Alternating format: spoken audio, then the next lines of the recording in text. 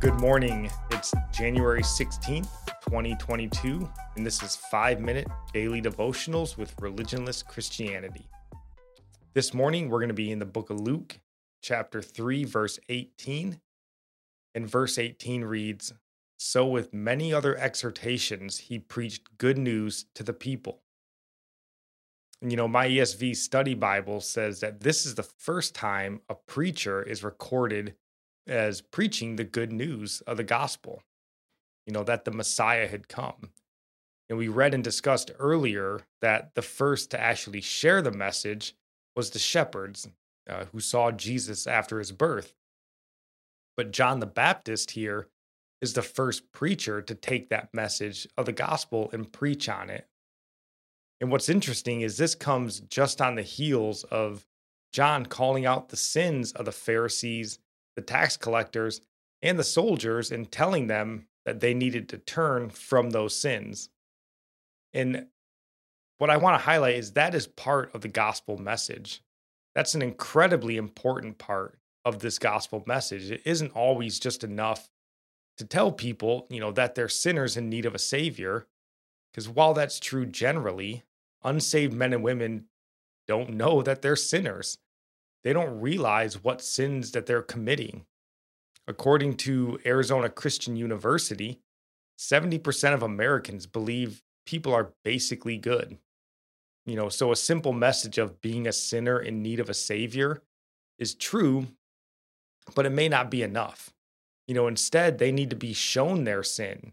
What are they doing wrong? Why is it wrong? According to what and who is it wrong? This puts obviously a lot more onus on me and you to know and understand our Bibles, but this is what's required. Just telling someone who thinks they're basically good that they're sinning isn't enough, but instead highlighting that their sexual immorality or their sexually immoral relationship, their covetousness, their greed, their idolatry, or 1,000 other things, could be what highlights their specific need for a savior. And sure, most likely, just like with John, they're going to be angry with you for pointing that out, but we have to just let those chips fall where they may, and let the Holy Spirit do his job. He's actually pretty good at it. So you just need to do your job and he does his. We share the message, he saves the souls, and that is good news. And our psalm for the day comes from Psalm 81, verse 13 and 14, and it reads, "Oh, that my people would listen to me, that Israel would walk in my ways. I would soon subdue their enemies and turn my hand against their foes." Man, do we need that in this country. And Proverbs, our proverb today comes from Proverbs 16, verse 6, and that reads, "By steadfast love and faithfulness, iniquity is atoned for, and by the fear of the Lord, one turns away from evil."